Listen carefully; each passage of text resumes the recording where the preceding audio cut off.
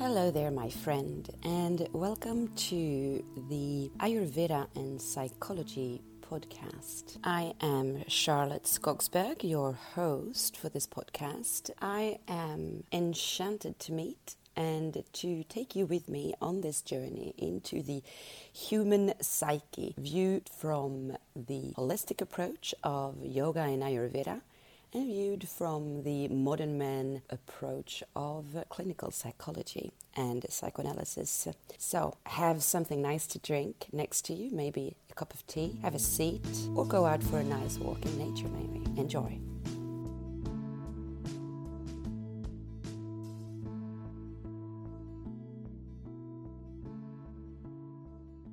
In this episode that focuses on Ayurveda, I would like to talk to you about this misunderstanding that lies basically as the base for most of our compensatory strategies and most of our detrimental behaviors, let's say. And that misunderstanding is that we need to modify a little bit how we are and how we function in order to perform. Whereas the one thing that we don't seem to be able to trust is that we are not an exception to the rule. We are not different to any other living thing on this earth that plays by the rules of nature, or by the law of nature, if you will. And this is something that is so hardwired in us, which is why it's so difficult to change it. So let me take the example of just a morning habitual routine of someone who is not necessarily very much in tune with nature. All right? Very commonly, the person has gone to bed far too late, which means that they're waking up and getting out of bed somewhere past, let's say, 7 or 8 a.m. Then as they're getting out of bed, they're probably feeling as well a little bit groggy or tired. And so quite soon after getting out of bed, they will prepare their morning coffee, right? And then they will have their morning coffee and they will sit and scroll like many of us do on their phones for social media information. And they might even, while they're doing this, begin to plan ahead things that they know that they need to do, so tend to emails or other things of the day. They'll probably have another coffee if they need to, especially if they're feeling a little bit weak and tired and heavy. And then they rush off to work, right? Okay, so a lot of people think, all right, I need to be at work at 9, let's say. And so I have a 20-minute commute to get there, which means that, well, yeah, if I get up around 8, it's fine. I have the time to have my coffee, sit down for a little bit, scrolling on my phone, have a shower, and more or less be ready and get to work. Which means that it's quite common as well that we stress a little bit when we're on our way to work because we're kind of running against time, right? And then we get to work. And now I'm going to go extreme because I think that that's not that extreme, but it's extreme for me now. But I definitely remember a time when it wasn't so extreme. Getting to work, having had maybe 2 coffees before that, might even have put some sugar in that or not, will though at some point around 10 a.m. begin to notice a decrease of energy levels. And it's rather common in some countries anyway, that there will be some kind of common area at work, right? Where people go and get more coffee and then, someone's put out some baked stuff or there's a vending machine or, there's just something and that will attract your attention and it's around 10:30 maybe, and the person's starting to get quite hungry, feeling really low on energy, and so refills with something, which means that they've gotten a bit of a kick there. They might have another coffee or something else or some kind of those vending machines type of coffees that's just basically full of sugar. And by the time they get to lunchtime, somewhere maybe between 12 and 1, they are maybe a little bit hungry, maybe not because of the extra intake they had around 10:30. So they will feel as if they need to have a light meal. Maybe they'll have a salad. Maybe they even, I remember back in my days, many years ago, of course, when I would go up to kind of the mall and there were these kiosks, basically you go and you buy takeaway, and that would be in some kind of plastic rounded shaped bowl, and they put all these kind of things in to make it into a salad, and then I would bring it back to my office, and I would basically sit in my office eating that while I'm continuing working. And wouldn't be surprised if there's not, someone else out there thinking, well, that's kind of what I do as well. Naturally, continuing working in the afternoon, there might be a dip there somewhere between 2, 3 towards 4 o'clock, a dip in energy, and you might feel maybe not hungry, but you might feel hungry or a little bit peckish, or this person might just need something warm to drink, right? And so then there could be another coffee, for instance, or maybe there's a tea there or whatever. And potentially a fruit or some other sugary thing. And then they finish work, let's say 5, 6, 7, depending on, a lot of things. They might actually head then to the gym, and then after the gym, they go home, they have dinner, it's 8, 8:30, 9, and then by then they might be very, very hungry. Some of them might be, which means that they would have a big and comfortable meal, then watch some Netflix, and here we go again. We're around midnight when they go to bed. Now, if this person is experiencing different kinds of symptoms where it feels as if they're just not performing or feeling great. Performing, I'm talking about just how they go about with their daily life, or performing maybe at work, or maybe even their physical health, and they might not feel super great, might not be very happy, right? If there's things like that, what they will tend to do, of course, is they will look into how can I fix that, okay? So naturally, I've already mentioned, and if you've been listening a little bit to me, you know by now exactly what I've been saying. Things like the caffeine, things like the empty calories, the sugar, the carbs, and training. And that training might be then going to the gym and doing some, pushy class or something like that. All of those things serve as compensatory strategies to trying to make yourself feel better so that you feel as if you're acing, right? You're on top of the world. You're doing everything that you're supposed to be doing with your work, with your family, with people, and that you want to look great as well, okay? And then, the whole side of looking great and then feeling great as well, that person might also be looking into, maybe I need more protein, because that's been a big thing, right? Maybe I need more protein in order to stabilize my mood, right? Things like that, for instance. And the thing is, what I find really unfortunate in this, and I'm saying unfortunate because really I want to say depressing, simply because I can relate so much to it until not that long ago, really. I mean, let's say 10 years ago, 100% yes. But even over the past years, the last 10 years, I've definitely been there as well, up and down.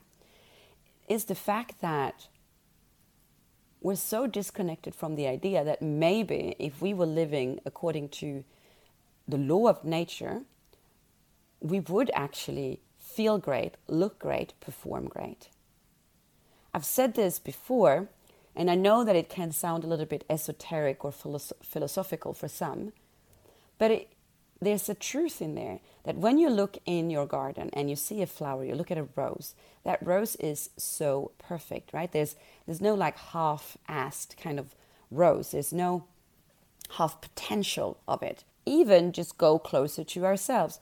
When a baby is born, how often aren't the parents amazed at this little creature who's got everything? Everything's perfect, right? Everything's there. Everything's perfect.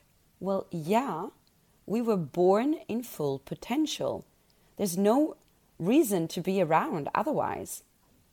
There's no reason for nature to exist if it isn't, worked out in a really great way. Many people will also have a tendency to look into nature and be amazed by the perfect patterns, right? When you look at leaves, when you look at flowers, when you look at other things, and just how they work together, that a type of plant that needs more sunshine than another will be growing in a different place than the other. Orchids, for instance, just take how what they need has also become that this is why they would grow in the jungle on the trunks, basically, of bigger trees and bigger plants. There's nothing random around it. So why on earth would there be something random about us? I believe that when I'm saying this, you might nod and be, yeah, that's so true. And then we don't do it anyway, right? And there's several reasons for that. Number one is we don't know, okay? We don't have the right information. And that's a huge one because, of course, functioning this way is not something that we've been taught, neither from our parents, neither in school. Unless, of course, we came from an environment where this was common knowledge, which isn't the biggest part of the world. Let's say of the world that works with consumerism, which is basically most of it, right? So that's a huge part, of course, that we don't have the knowledge. But there's also the part which don't trust that that's possible. And we don't trust that that's possible because we have a deep down lingering disconnection from nature, which means that we're feeling isolated. Now, isolation creates what? It creates a survival kind of function. And a survival kind of function means that instead of actually trusting, we distrust everything. And mostly our own bodies. We have been taught to feel ashamed. Now, one thing that is really interesting here, I was listening to, I can't remember who, we're talking about, religion and how it created this shame in us, as in we were all the sinners. And so they were talking about how some countries have this more than others. And that may be true, but do not misjudge the effect of ingrained since many generations beliefs.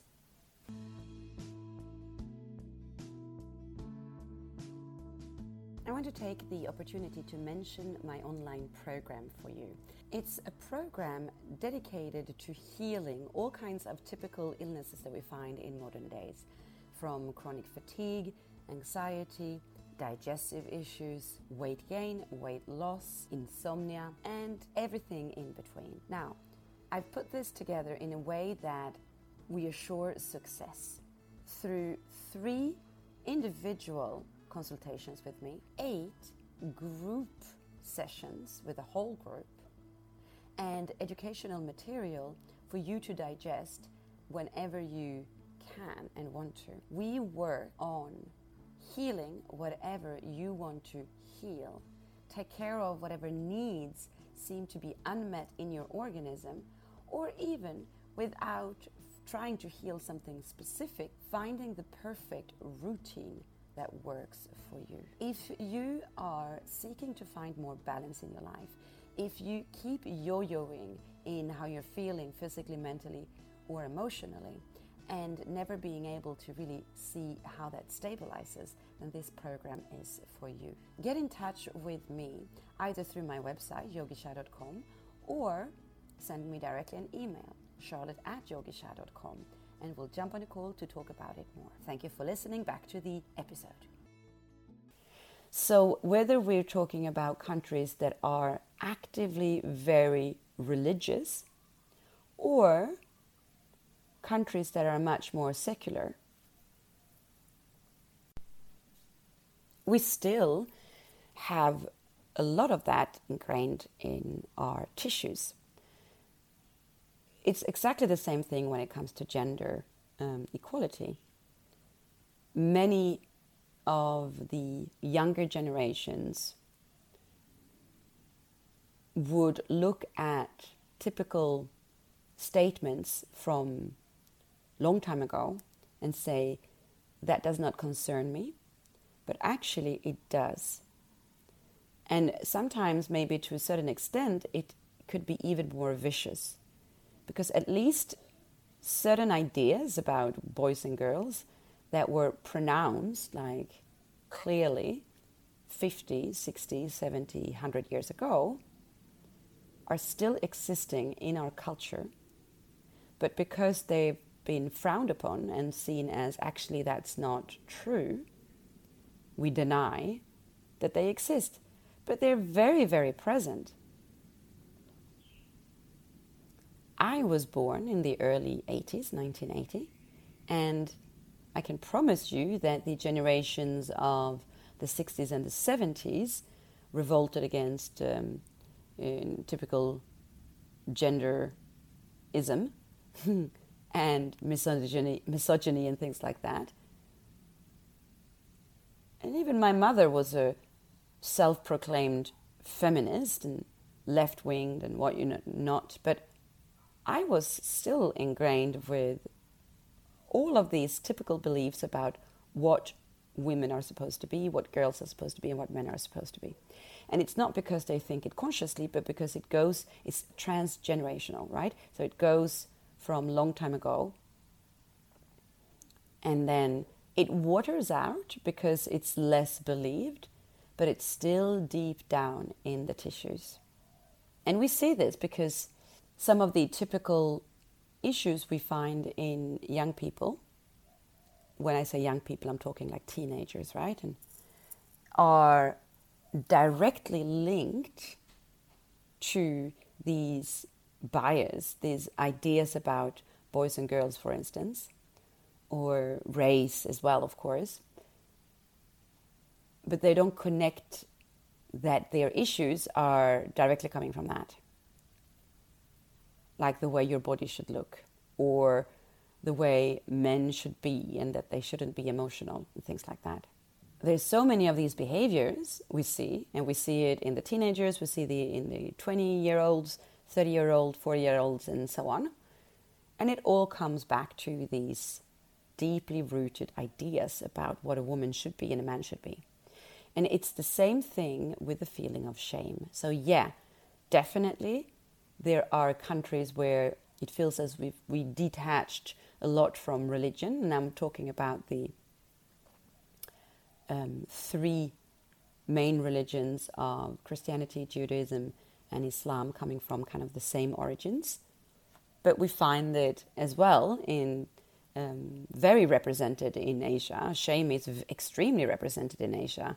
So this idea of being born a sinner doesn't only exist in very religious countries. So that means, what does it mean by having a deep down belief that you are a sinner, that you're basically not good enough? Well, it's shame, which means distrusting of self, which then comes all the way back to this idea that even if we had the knowledge of what it means to live with nature, we're not really sure that it really works, because we don't really trust our own organism. So trusting our own organism would therefore imply most of the time when you're feeling out of balance, when you've got any of these kind of things that I've mentioned when I started, or the fatigue, or the weight, or the digestive issues, or the chronic, just conditions that people go with, what it usually means is that we need to do the complete opposite of what we're doing. And that is scary. It feels as if we're telling someone to go straight back into the burning house, the burning building. It's as if we would say to the person who is so worried about gaining weight and who is starving themselves, no, eat cake, right? Now, I would never say that, but that's what people feel like, actually, when you're telling them to do the exact opposite, because it's kind of this like surrendering into the unknown, and it feels as if, but I've been doing this. One of the things, for instance, that took me so long before I could understand that, was the idea that you cannot exercise away a bad diet. I wasn't having a specifically bad diet per se, but I was so overdoing it in exercise that I came into this like vicious cycle that I was training so much, and then I got so hungry, so I was eating far too much. It was more that I was eating too much. And then I would train again, because then there would be this obsession about maybe I've eaten too much, because somewhere you know that you've eaten too much. And then the excessive training would have me become even more hungry.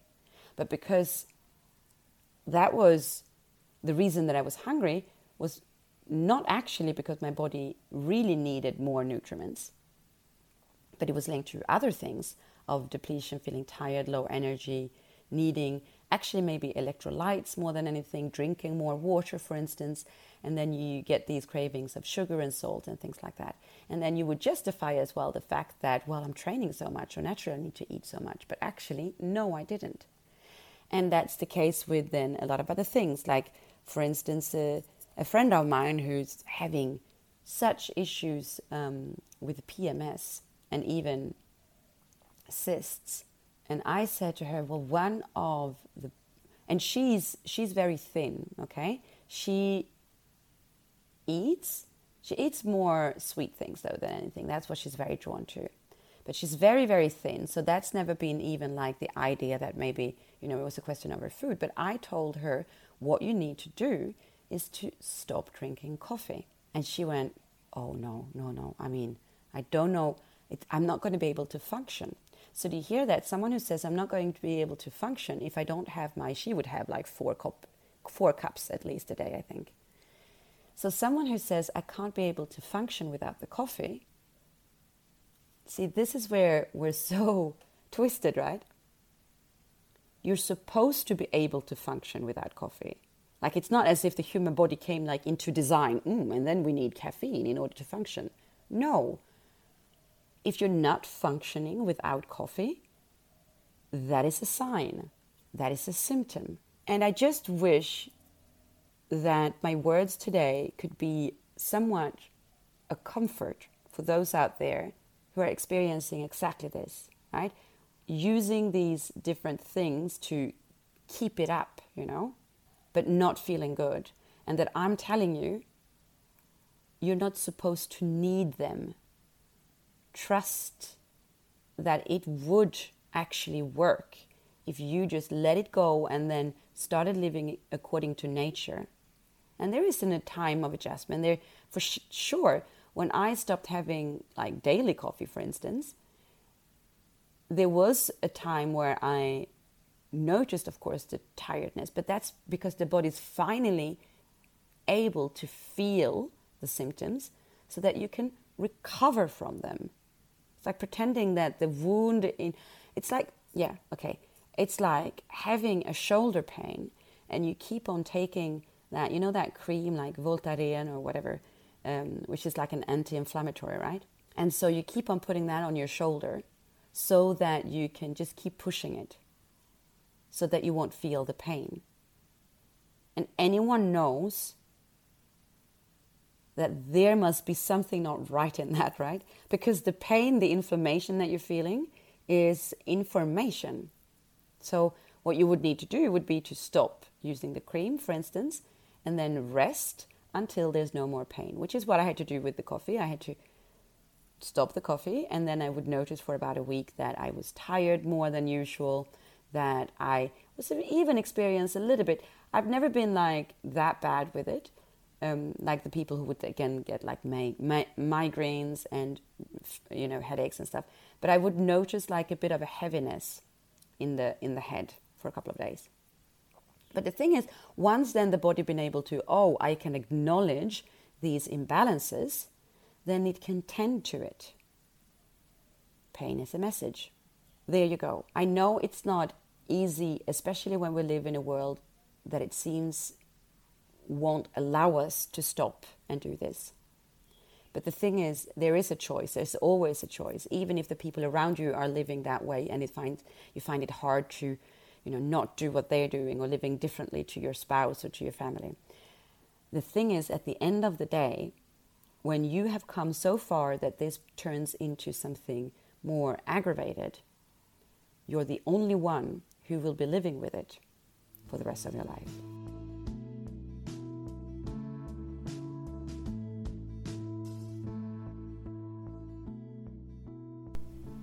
thank you so much for choosing to listen to this podcast and this episode.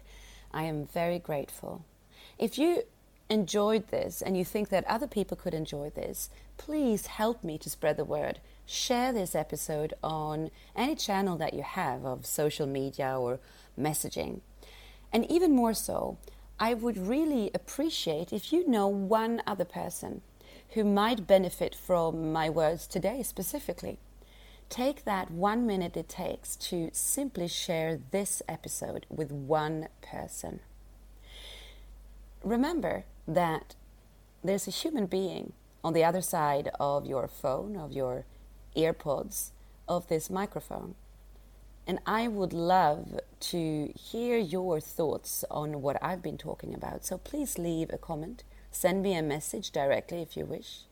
This is Charlotte. This is me. See you next time. Namaste.